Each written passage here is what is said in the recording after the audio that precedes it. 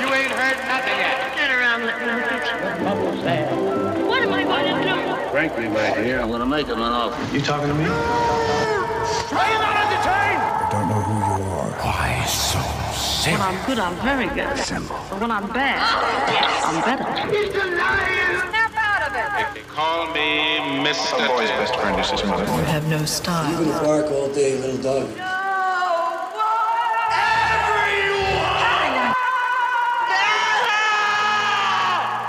Fasten your seatbelts. It's going to be a bumpy night.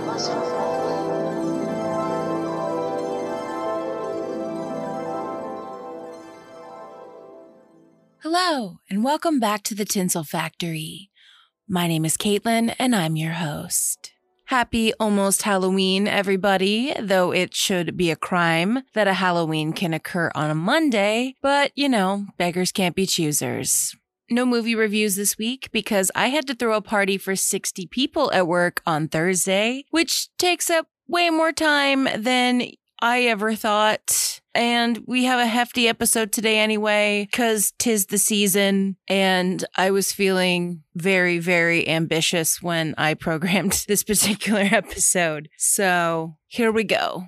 This week, the real stories of the paranormal investigators whose work inspired the Conjuring franchise, Ed and Lorraine Warren. A lot of films have been inspired by Ed and Lorraine's quote-unquote cases, including in part 1979's The Amityville Horror and 2009's A Haunting in Connecticut. But for this episode, we're just going to cover the entities and cases portrayed in the first 3 Conjuring films. In fact, most of what happens in the other films is 100% storytelling anyway. Sorry, Annabelle fans, none of what's depicted in those films is actual lore about the doll. By the way, they just announced that a 4th Conjuring film is in development, so that'll be properly ruined for you by the time that comes out. Unfortunately, the real Ed and Lorraine aren't as well-meaning as their on-screen counterparts. With that, let's take our places. It's showtime.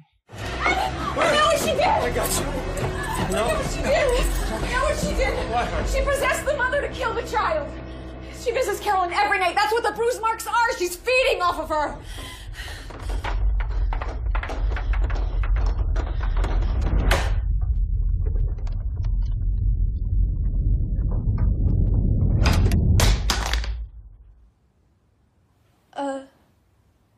Nancy? They were the most famous ghost hunters in the United States from the 1970s to the 1990s, investigating over 10,000 alleged paranormal events. Ed and Lorraine became the last-ditch effort for desperate families to combat all manner of supernatural beings, wreaking havoc on their lives. But when their cases are looked upon critically, some serious questions arise. Ed and Lorraine Warren met around 1943 when Lorraine was 16 and Ed was 18. Lorraine and some friends had gone to the movies where Ed had worked as an usher. Soon after that, he was fighting in World War II, but the couple married in 1945 while he was home on leave. Lorraine claimed to have paranormal abilities from childhood, while Ed believed he'd grown up in a haunted house and taught himself demonology as a result. After the war, Ed took art classes at Yale and began selling his paintings as kind of like a traveling salesman. He would sell them on the side of the road. When the couple would hear of a house that might be haunted while they were kind of touring the country doing the painting thing, Ed would set up outside of the house, paint it, and then give the painting to the homeowner as kind of like a calling card, as he would often end up getting a tour of the house. As their interest in the paranormal grew, the Warrens founded the Psychic Research Society in 1952, which today is the self-proclaimed oldest paranormal society in the United States. In 1970, the Warrens were called to investigate a haunted Raggedy Ann doll in Hartford, Connecticut. Gifted to a nurse by her mother for her birthday, the young woman and her roommate claimed that the doll behaved oddly and moved on its own, and that a psychic had told the nursing student that the doll was possessed by the spirit of a girl named Annabelle. The woman and her roommate tried to accept and nurture the spirit-possessed doll into their home, but the doll reportedly exhibited more and more malicious and frightening behavior behavior, even allegedly attacking one of the duo's friends. It was at this point that the Warrens say they were first contacted by a local priest to investigate what was going on. The priest whom had called the Warrens performed an exorcism of the apartment, and the Warrens would ultimately take the doll with them, deeming it to be demonically possessed. There never was a child named Annabelle, just a demon whom had tricked them.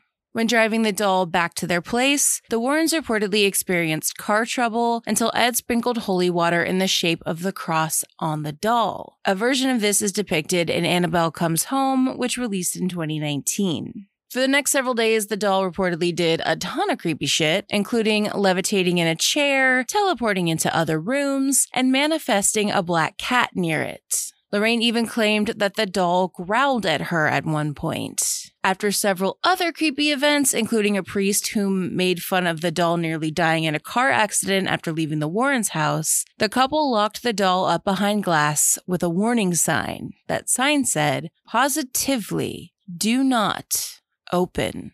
Until the Warrens Occult Museum closed in 2019 upon Lorraine's death, and there were some zoning issues, like can't have a museum in a house, it's a whole thing, Annabelle remained in her confines. She is currently on display at a Connecticut casino for a paranormal convention, as in this very weekend, that is where she is. After that, I couldn't get a solid answer on where she goes. Hopefully, back in her little box somewhere. She's being presented by the Warrens' son-in-law, Tony Pera, who currently runs the Paranormal Society. The same year as the Annabelle incident, Roger Perrin, a traveling salesman, as well as his wife and 5 daughters, were looking for a new start. Their family dog had gotten hit by a car, and if that wasn't enough, their neighborhood was becoming increasingly unsafe. One day, they'd even come home to find their vacation house ransacked and their 3 cats murdered. The oldest daughter, 12-year-old Andrea, attacked the boy she believed was responsible and briefly found herself in legal trouble. To put a hat on a hat on a hat, at the end of that very same summer, their neighbor had a heart attack and died while driving his car, crashing on the Perrins' front yard. The man's wife accused Carolyn, the matriarch of the Perrin family, of causing the man's death because the woman believed Carolyn practiced witchcraft. So yeah, the Perrin family was looking for an out, and Carolyn believed she'd found it in the rural town of Harrisville, Rhode Island. Carol placed the down payment on this new house without telling Roger, who was a little bit pissed at first, but was ultimately swayed to chase after this new start.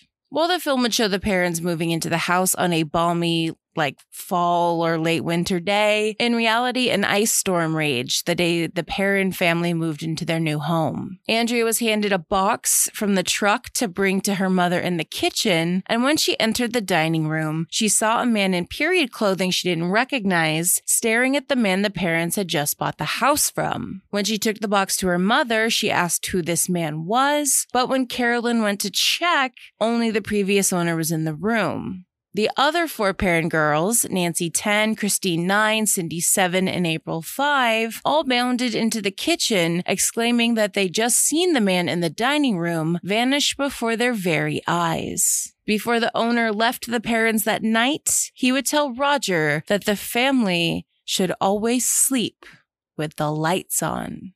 Soon after they'd moved in, Cindy crawled into bed with Andrea, claiming that she was hearing voices from the wall of her bedroom. She claimed that the voices were stating that, quote, "There are 7 dead soldiers in the wall." Later still, when the girls were playing hide and seek, Cindy was looking for the perfect hiding spot when she saw the cellar door open. The curious 7-year-old, armed with a flashlight, descended into the dark to investigate. There, amongst the cobwebs and other forgotten junk of former occupants, she found a latchless trunk and climbed in. Despite it being a chilly winter day, Cindy discovered that the interior of the box was actually quite hot, but when she tried to get out of the trunk, she found she was trapped. She would later describe it as if somebody was pushing down the lid. She panicked, as anyone would, and began screaming and kicking to be let out until she almost ran out of air in the box. Cindy was rescued by her sisters just before she fainted from oxygen deprivation.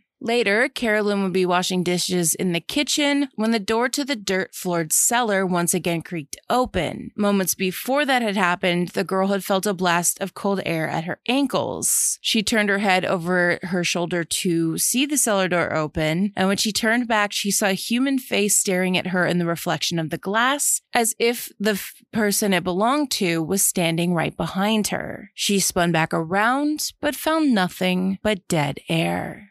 Andrea would have a run-in with the cellar as well. One day, while home alone doing schoolwork, she heard a baby crying downstairs. Confused for a number of reasons, Andrea went to investigate as the crying continued. Downstairs, she witnessed the cellar door swing open. Andrea claimed that it became so cold in the house, she could see her own breath. Just as suddenly as the door had opened, it slammed shut and Andrea screamed. As if on cue, Roger returned home to find his daughter just completely freaked out. He told her something along the lines of old houses do weird things, bumps and creaks are normal, but investigated the cellar nonetheless. Down there, he claimed to feel a hand gently touch his back, but of course he was the only living entity in the cellar at this time. A little bit freaked out, Roger went upstairs, fetched a hammer and nails, and promptly nailed the cellar door shut. I'm guessing this was a case of out of sight, out of mind. Despite this, Andrea began having terrible dreams. One such dream involved her being paralyzed in the corner of her parents' room, watching an old woman with sticks for hands leering over her mother. Next to her in the bed was her father, mutilated beyond recognition. When the old woman turned to look at Andrea, she bolted awake in a cold sweat. When she went downstairs the next morning to join her family for breakfast, she was horrified to discover her mother drawing the exact same figure she'd just seen in her dreams. When Roger joined them, he had lacerations on his back that he could not explain. Carolyn was awoken several nights later by the smell of smoke in her room. When she rose, she saw the figures of two men in the doorway of her bedroom. Fear-stricken, she watched as an old woman entered the room with a large torch, which she began tapping on the floor rhythmically while chanting, as if summoning something. Why was this not in the movie? That would have been balls-out terrifying. In the dream, Carolyn felt something stab her in the leg, which woke her up in the real world. When she woke up, she realized that the pain hadn't subsided. Turned out, she had a small puncture wound in her leg that was seeping blood. From that day on, Carolyn was reportedly a changed woman. She was described as having aged decades in a manner of weeks, as though her life force was slowly being sucked out of her body. She began to believe that whatever was attacking her and her family was tied to the house and began diving into its history. She didn't like what she found. Turned out, a shitload of murders, suicides, drownings, and other awful freak accidents had apparently occurred in their home or around on the property or not far away from the property over the centuries. Carolyn traced all of this bad luck back to a woman named Bathsheba Sherman, whom was allegedly as beautiful as she was vicious. Bathsheba was responsible for watching several children, and one time an infant died while under her care. The coroner discovered that a needle had been jammed into the baby's skull. She was never formally charged, but was a communal pariah for the remainder of her life. She did not hang herself from a tree as the film depicts. Hearing about the needle and comparing her wound to the baby's alleged murder method, Carolyn became convinced her family was being haunted by Bathsheba, who must have taken the needle with her to the afterlife. Turns out you can take it with you. Carolyn's mental state continued to decline. She began wearing period clothing and speaking in an old-timey manner. Andrea was forced to pick up the slack around the house and parent her younger siblings as her father was away and there was something clearly wrong with her mother. This went on for several years until 1973 when a man and woman knocked on the door offering their help. Yup. It was Ed and Lorraine Warren. They were not invited by the parents as shown in the film. They merely showed up after hearing the rumors about the house. The Warrens toured the house, and Lorraine claimed to sense a malignant spirit by the name of Bathsheba. When Carolyn confirmed that she recognized the name, Ed took the children into another room to interview them separately. What happened next was reportedly an 18-month-long investigation on and off, during which time Ed and Lorraine told the family they had a demon living in their home. It took some convincing, but Roger eventually agreed to the seance the Warrens kept saying was necessary. Ed and Lorraine never stayed in the house, as depicted in the film. Not long after Roger agreed to the exorcism, the Warrens came by with a cameraman, a priest, and a medium. I feel like I've heard that joke somewhere, to perform the ritual. The children were told to stay upstairs, but the now 15-year-old Andrea, as well as one or two of the other children, snuck downstairs to observe. The seance began with Lorraine calling out to the spirits, which shortly after caused the entire house to reportedly shake and the table to levitate. Carolyn slumped over in the chair as if she'd run out of batteries. Then her face began contorting, so much so she reportedly didn't even look like herself. Her body also began to contort in unnatural ways before she began levitating and speaking in tongues before she was thrown 20 feet backwards and cracked her head on the floorboards. Roger, believing that the Warrens had just killed his wife, kicked them out of the house, and Andrea and Cindy ran to their mother's aid alongside their father, begging for her not to die. It seemingly worked, and Carolyn would later claim that it took all of her strength and love of her children to regain consciousness. Magically, the footage from the seance was destroyed, making any and all claims of wrongdoings on the Warrens' part a battle of he said, she said. For months after this seance, nothing happened in the Perron home. They believed that whatever the Warrens had conjured in their living room that night had scared the other ghosts, demons, whatever, away. But, slowly but surely, the oddness resumed. It began with Carolyn hearing voices from the dining room. When she went to investigate, she found a large family sitting around a completely different dining room table, while a woman cooked from a fireplace that in the modern day had been sealed. Two of the men appeared to see her, and Carolyn believed she'd found a portal between space and time. She assumed that she must look like a ghost to them as they did to her. While the activity would decrease and be less abrasive as the years went by, according to the family, the Perrons would sell the farmhouse in 1980, 10 years after they'd bought it, and moved to Georgia, where things reportedly got better, but nonetheless, Roger and Carolyn would ultimately divorce. Andrea would later write 3 books about the family's paranormal experiences. But yeah, that's all the involvement the Warrens had in this case. A little bit of investigating that's not well documented because it all got quote-unquote destroyed, and one seance. They never lived with the family. There wasn't, the exorcism in the cellar or any of the other situations shown in the film. Just one horrific seance, and that was pretty much it. When The Conjuring released in 2013, a film that took over 20 years to get to the big screen, the house's current owner, Norma Sutcliffe, who had bought the house in 1987, soon found herself inundated with spooky tourists all hours of the night, many of whom had no sense of decency. Honestly, guys, I like checking out spooky places too, but there's some decorum. You don't get out of your car, you just take a picture, breathe it in, and leave. Their house is not a location for your photo shoot for the gram, the TikTok, the other bullshit social media stuff. It's someone's home. Norma claimed she lived, quote, in peace until 2012, the year before the film came out, after which she also began finding satanic items on her property. The house was not used in the film, a duplicate was made for the production, and the interiors were built on sound stages, but that didn't seem to matter to anybody who wanted to go and look at the real one. Anyway, all of the looky-loos bothering Norma set her out on a crusade. She was going to debunk the whole story with the help of journalist Kent Spotswood. This is a little bit of what they found. In truth, Bathsheba Thayer was born in Rhode Island in 1812. She married Judson Sherman in 1844. Judson worked as a farmer on their land while Bathsheba maintained the house. The couple was fairly well off. They had a son in March of 1849 when Bathsheba was 37, which of course is, old for 1800s becoming a mother. It is possible that there were 3 other children, though they did not live past the age of 7. No formal documents confirm this. An infant did die in her care, but she was legally cleared and never accused of witchcraft. So yeah, turns out while Bathsheba Sherman was a real person, there was zero proof she killed an infant for a satanic ritual. This claim originated in one of Andrea's books, and the fact she claimed she'd uncovered during research for her books. She actually lied about confirming this with a local historian.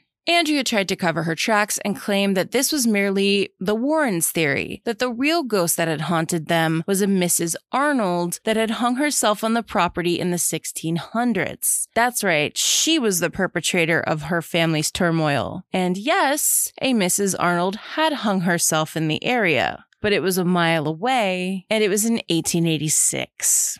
So Bathsheba Sherman likely wasn't a baby murderer. Just, shit happens. And sometimes, you use a baby's head as a pincushion. I don't know what people were doing in the 1800s. But, it very likely wasn't malicious based on, the facts that are known about her. But she was made the villain of a highly popular studio film, sullying her name forever. So spread the word, Bathsheba Sherman was innocent. Lorraine and the Perron girls would serve as consultants on the film and even visited the set. And there's this cute little picture of the Perron daughters all posing with their film counterparts. Norma wasn't done having issues with what was going on. In 2015, Norma and her partner sued the film's director James Wan, Warner Brothers, and the other producers because trespassers continued to bother them. Warner Brothers never commented on the matter publicly, and it was settled out of court. Norma would sell the house in 2018, and the new owners have opened up the house once more to paranormal investigators. Now, it was only briefly shown in the second Conjuring film, but the Warrens famously investigated the Amityville house, where Ronald DeFeo Jr. killed his family in 1974. 13 months later, the Lutz family moved in and claimed to experience horrific paranormal activity, culminating in them fleeing from the house in the night just 28 days after moving in. The Warrens investigated the property with a television crew in March of 1976, allegedly photographing a ghost boy in the process, and once again stated that it was super haunted, validating the family's claims, and of course this led to a shitload of attention, and a book, and scores of films. But the majority of the claims in the book have more or less been debunked, mostly by Christopher, Kathy's youngest son, who blamed much of what happened, though not all of it, on his former stepfather's affinity for, quote, showmanship. So now on to the major events of the second Conjuring film's plot, and that would be the Enfield poltergeist. 4 years after the Warrens visited the Perron family, the Hodgins family in the UK began experiencing paranormal activity of their own. The family's matriarch, Peggy, was a divorcee forced to live off of welfare and childcare payments to support her and her 4 children: Margaret 13, Janet 11, John 10, and Billy 7. On August 30th, 1977, Janet and John called for their mother because one of their beds was shaking. Now in the film, Margaret and Janet shared a room. That was not the case. Peggy dismissed their claims as her 2 middle children screwing around. That opinion would change one night later. Janet and John claimed to hear a chair scraping across their floor. Peggy took the chair out of the room, but after doing so, heard the sound her children had complained about. When Peggy flipped the lights on in the room, the sounds would stop. The moment she turned them off, though, she and the children could hear what Peggy later described as slippers scuffling across floorboards. This was followed by 4 knocks on the bedroom walls. While trying to suss out a logical explanation, Peggy watched as a heavy chest of drawers moved across the bedroom and out into the hall. The dresser then shifted into a position to close the trio inside the bedroom. When Peggy tried to push the chest out of the way, she claimed to feel a force police keeping her inside. When she finally managed to get out, she and her 4 children took asylum at their neighbors, the Nottinghams, after seeing their lights were still on. The Nottinghams and their 20-year-old son inspected the entire house but found nothing amiss. That was until they too heard 4 disembodied knocks from within the house. They would describe the sounds as hollow, and the part of the house the sound seemed to come from changed with each knock. Unsure what to do about disembodied knocking, they called the police. After taking the statements of those who'd seen the crazy shit going down in the house, the police investigated the chest of drawers that had started all of this. To their shock and horror, when they shut the lights off, they witnessed it move on its own, as had been reported. Shortly after, an armchair in the den appeared to be rocking on its own, and another chair moved 3 feet. All of this was seen by 8 witnesses, including the 2 constables, whom recommended they consult a scientist and maybe sleep in the living room with the lights on that night. The very next day, Billy's toys began floating in the air, and when examined, the marbles were described as hot to the touch. On September 4th, after ceaseless paranormal activity, Peggy called the Daily Mirror, a tabloid-esque publication, and disclosed what was happening within the walls of 284 Green Street. In the film, Peggy is at first apprehensive to do press, and she is approached in the street by a reporter seemingly randomly. In reality, Peggy initiated the press coverage. 2 reporters from the Mirror would stay with the family for about a day and a half, but during that time, absolutely nothing happened. Annoyed at having their time wasted, the 2 reporters left without so much as a knock to report. The second they left the premises, however, the activity picked up once more. The reporters rushed back in to photograph the evidence, and one was immediately struck in the head by a Lego. Shortly after, the family relocated to Peggy's brother's house, where they were contacted by the senior reporter for the Mirror, whom, after hearing Peggy recount their story and being a bit interested in the paranormal himself, believed that the family was suffering at the hands of a poltergeist. The family returned to the house of the reporter, where the activity almost immediately resumed. The reporter told the family he knew some people who could help, people whom had dealt with this kind of haunting before. And no, it wasn't Ed and Lorraine. It was the Society for Psychical Research, or SPR, which was a respected organization that had been founded at Cambridge in 1882. Marie Curie, the discoverer of radium, had once been a member. Not even an hour later, Maurice Grosse, a member of the group, arrived at the house to take stock of what was happening. Grosse was newish to the paranormal scene, having become interested after the death of his daughter a year prior. After witnessing the family's crazy poltergeist situation, Grosse consoled the family, telling them it was not that unusual to experience poltergeist activity and that he would help make it all end. Grosse's presence within the house in reality would be widely credited to Ed and Lorraine when The Conjuring 2 hit the silver screen, reducing his character to more of like a sidekick. In fact, there's even a scene in the film where Lorraine, played by Vera Farmiga, briefly accuses Maurice Grosse of taking advantage of the situation. Oh, the irony. For the next 3 days, Grosse acted as a stabilizing force in the house, and nothing really terribly spooky happened during that time. John returned to boarding school, leaving Janet alone in her bedroom. On Thursday, September 8th at 1:15 a.m., Grosse and several men from the Daily Mirror, whom had been keeping vigil at the Hodgson house, heard a calamity come from Janet's room. They burst in, finding the young girl petrified and a chair flipped 180 degrees and 4 feet from where it had been previously. They righted the chair and the event happened once again, this time with Janet fast asleep.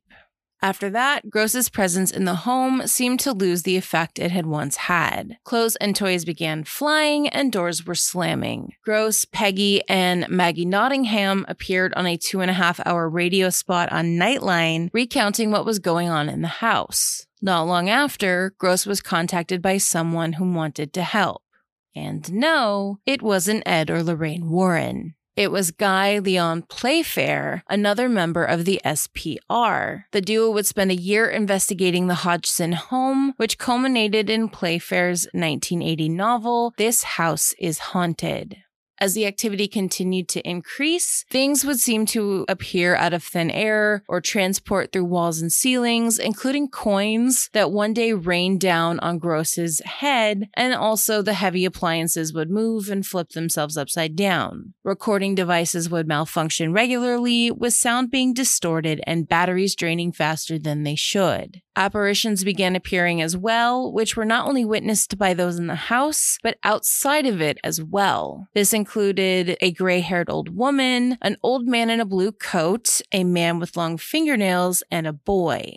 By this point in time, the family couldn't even leave the house to be free of the activity. It followed them wherever they went. And at school, the kids were being mercilessly teased. So it's not like there was anywhere really, no feeling of a safe haven. Each night, Janet and Margaret would be thrown from their beds. The girls were witnessed by several people levitating off of their beds as well. One of these instances was photographed and widely circulated, but caused a lot of scrutiny as it looked like Janet was jumping in the air, not levitating. I agree with this assessment, but, Through this, Gross and Playfair attempted to come up with ways to be able to speak to the entity, including knocks on the walls, as they knew it loved to do that, but little came from it. Well, in the film, only Janet is possessed. In reality, both Janet and Margaret would begin speaking in a deep, guttural voice. Like in the film, initially they could only do this when no one was watching, but eventually the activity advanced to the point where people observed them speaking with a deep male voice, which claimed to be multiple people, including Vic Nottingham's dead father, some dude named Fred, or a little boy named Tommy. When Gross asked Margaret to describe where the voice was coming from, she described it as if it was coming from behind her. In the film, Janet would describe this feeling to Lorraine Warren. A ventriloquist would come to the house to attempt to debunk the activity and claim that what the girls were doing was merely a basic form of his profession. Hearing this, 2 other members of the SPR installed a secret camera on which they caught Janet bending spoons herself and practicing her levitation act, which was essentially just a strategic bed bounce. Playfair's book conveniently leaves this evidence out. But in January 1978, Playfair busted Margaret and Janet. He'd left a tape recorder going upstairs, and he would find it in a cupboard, though he'd not left it there. When he played back the tape, he could clearly hear Janet moving the tape herself. He confronted her, and it immediately became clear that she'd done it, on purpose. A few days after that, Margaret was caught slamming the bedroom door shut while pretending to be asleep. When Playfair managed to gain access to the room, Margaret was still pretending to be sound asleep. Playfair would eventually manage to make these events work into his narrative of the house being haunted. While there were other standout events, including the furniture moving and Janet claiming to have teleported as far as the Nottingham's bedroom across the way, the fact of the matter was that the people who witnessed the activity had all been firm believers of what was happening. The skeptics would easily explain things away as the 2 young girls acting out after their parents' divorce. Most of the skeptics never saw anything.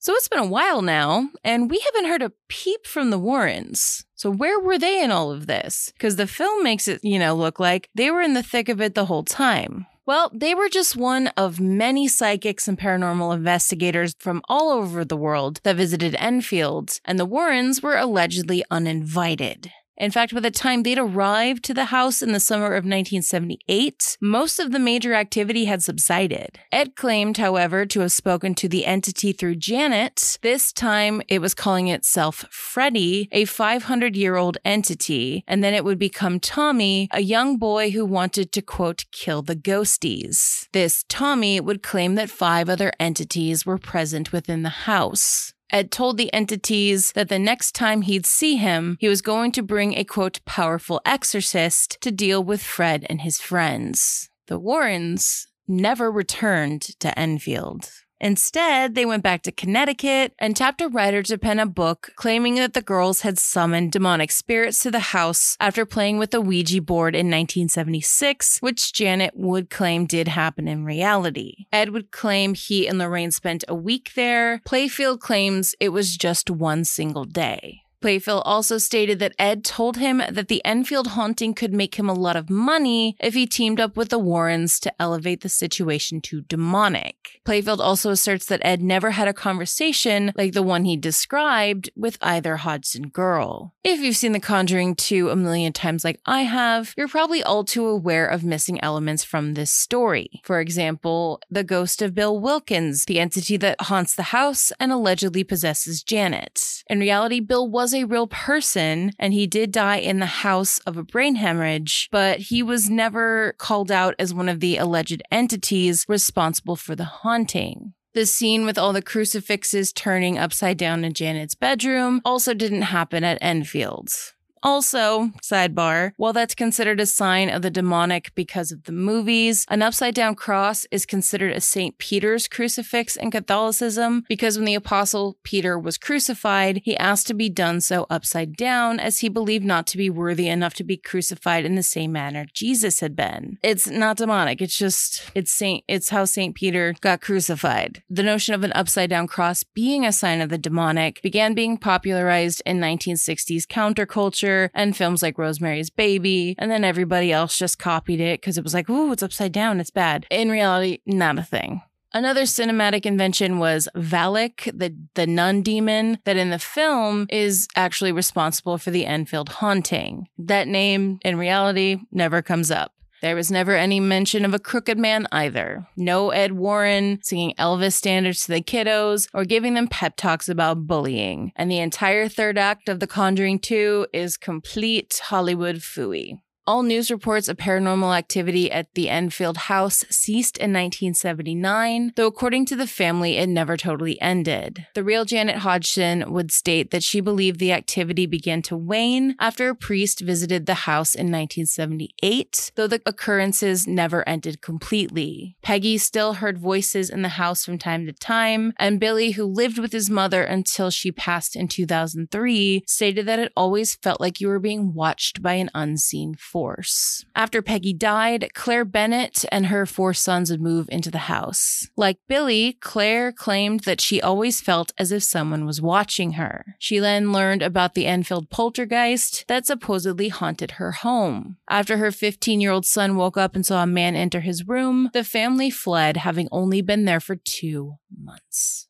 The third and final major case depicted in the Conjuring films is the Devil Made Me Do It case of Arnie Cheyenne Jackson. It began with the possession of David Glatzel, an 11-year-old boy, though he was depicted in the film as being 8, who was the younger brother of 26-year-old Debbie Glatzel, who was the girlfriend of 19-year-old Arnie Jackson. This paranormal activity began after Debbie, Arnie, and David went to clean up a rental property the couple had planned to move into in July 1980. According to David, a, quote, burnt and black-looking old man appeared and pushed him onto a waterbed, warning him that no one had better move into the house. Debbie and Arnie thought David was using this quote-unquote old man as an excuse to avoid cleaning. This incident is dramatized in the film, though David is grabbed by a hand that bursts out of the waterbed and then attacks him. David's visions of the old man continued beyond that day and shifted into night terrors, with the man appearing as a demon with large sunken black eyes, horns, hoofs, pointy ears, and jagged teeth, who mumbled in Latin and told the boy he was going to steal his soul. The demon in the film looks nothing like this, by the way. While the family would report hearing strange noises, only David ever saw this old man. Debbie would state that she saw the face of the demon once during one of her brother's episodes, but that was it. Terrified of what was happening to the boy, the Glatzel family called a Catholic priest who attempted to bless the house. It didn't work, and Debbie and Arnie opted to not rent the house. In the film, this is depicted to happen at what is the family home, not a rental property that the young couple had acquired. Despite the blessing, David's visions worsened. 12 days after the activity began, Ed and Lorraine were summoned. During their initial investigation, Lorraine claimed to see a black mist materialize next to David. Debbie and her mother told the Warrens they had seen David being beaten and choked by an unseen presence. Ed also claimed that one of David's toy dinosaurs started to walk on its own before a voice came out of it telling the family, quote, "Beware, you're all going to die." The Warrens claimed it was demons, 43 of them to be exact, not a ghost as the family had previously believed.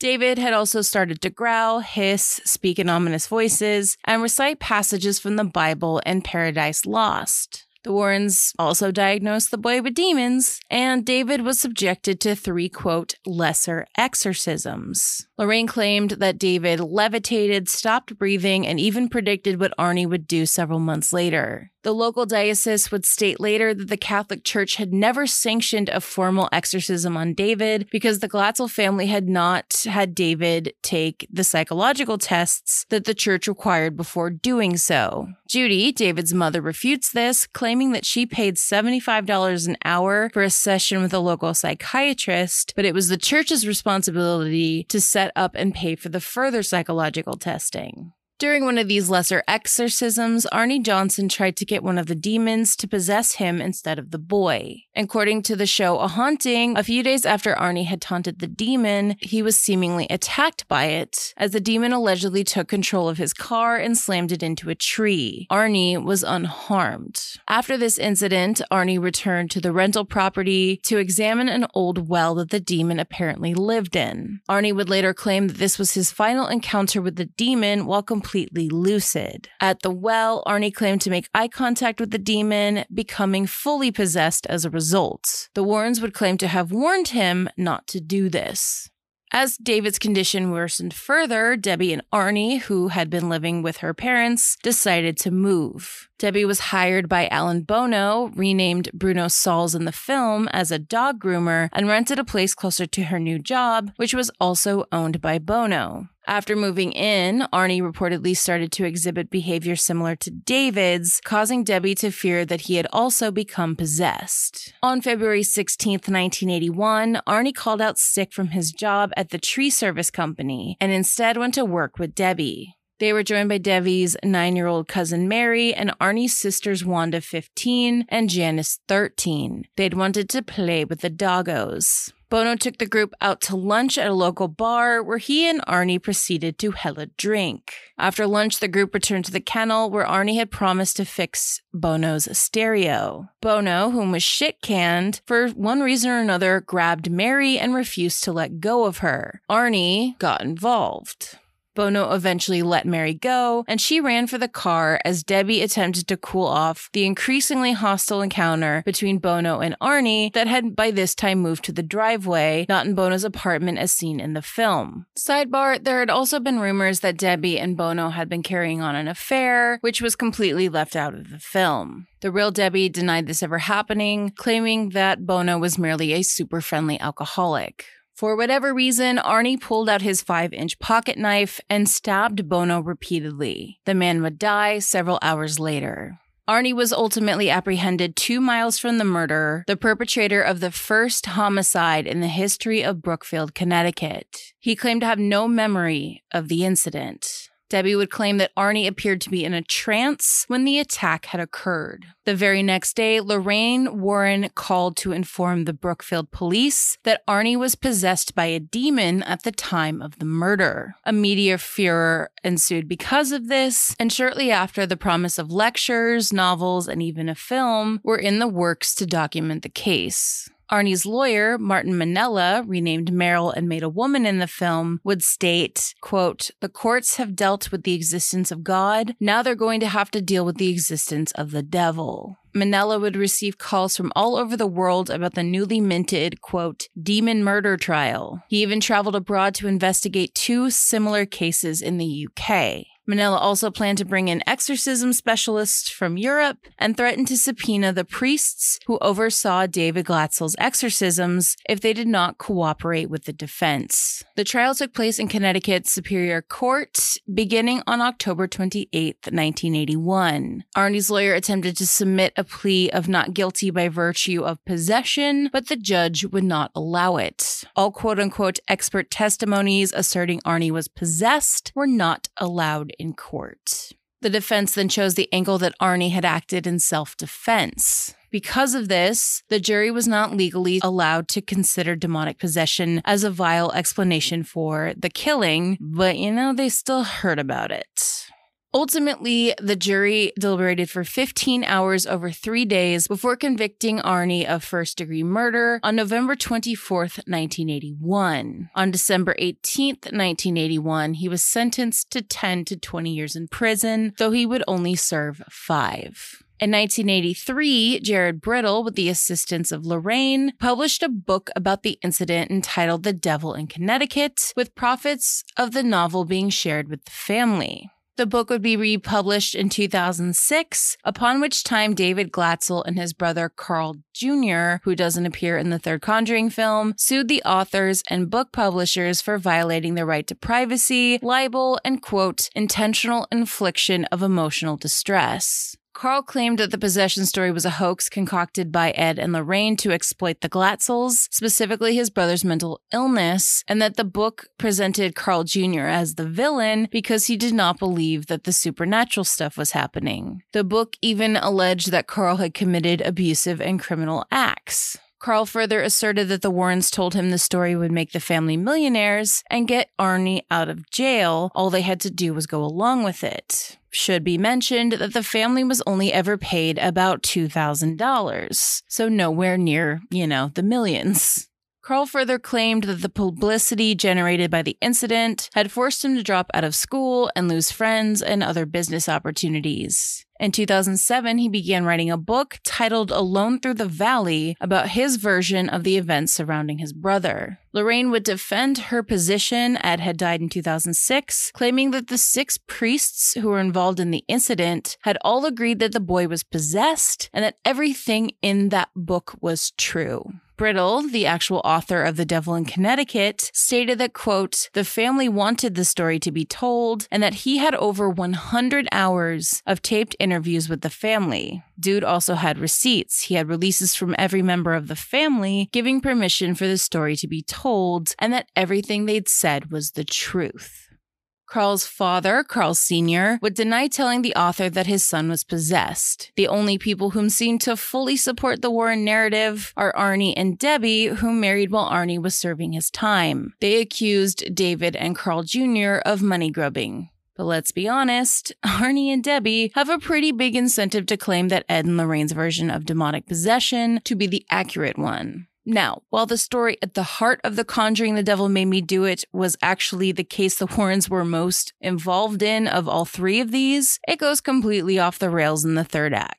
There were no devil worshippers involved in the case. The Disciples of the Ram cult depicted in the film is a fabricated one, first appearing in the 2014 film Annabelle. But yeah, no totems, none of the stuff at the end is accurate to any version of the actual events that happened, just the possession of David and Arnie doing the murder. All of the other quote-unquote cases depicted in The Conjuring The Devil Made Me Do It are also not real. Ironically, the case the Warrens had the largest hand in of these 3 yielded the most fabricated film. While the exploits of Ed and Lorraine Warren have created one hell of a horror franchise, unfortunately the real people are far from the heroic demon/ghost hunters shown on the screen. Despite this, the Conjuring franchise has absolutely no signs of slowing down, with, like I said, a 4th film announced just days before I recorded this episode, and a Crooked Man spin-off coming as well. It seems that Hollywood still has a pound of flesh to extract from the Warrens' murky legacy. One thing's for sure, the Warrens knew how to tell an excellent ghost story. Here I come. Am I talking to the spirit that's oppressing this family?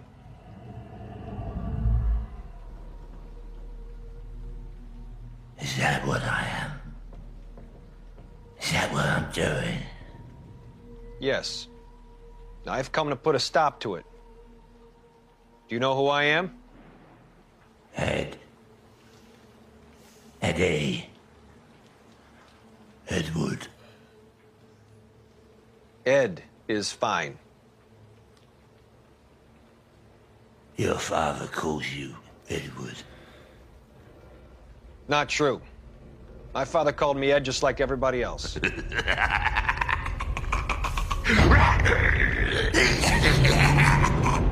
Come on, Bill, you're not a psychiatrist, and I'm not here to talk about my father. Let's get down to business. What do you say? What would be so wrong with going to heaven?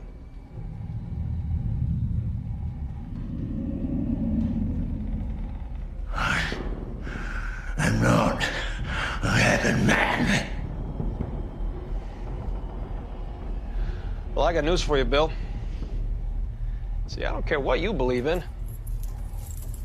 You see this?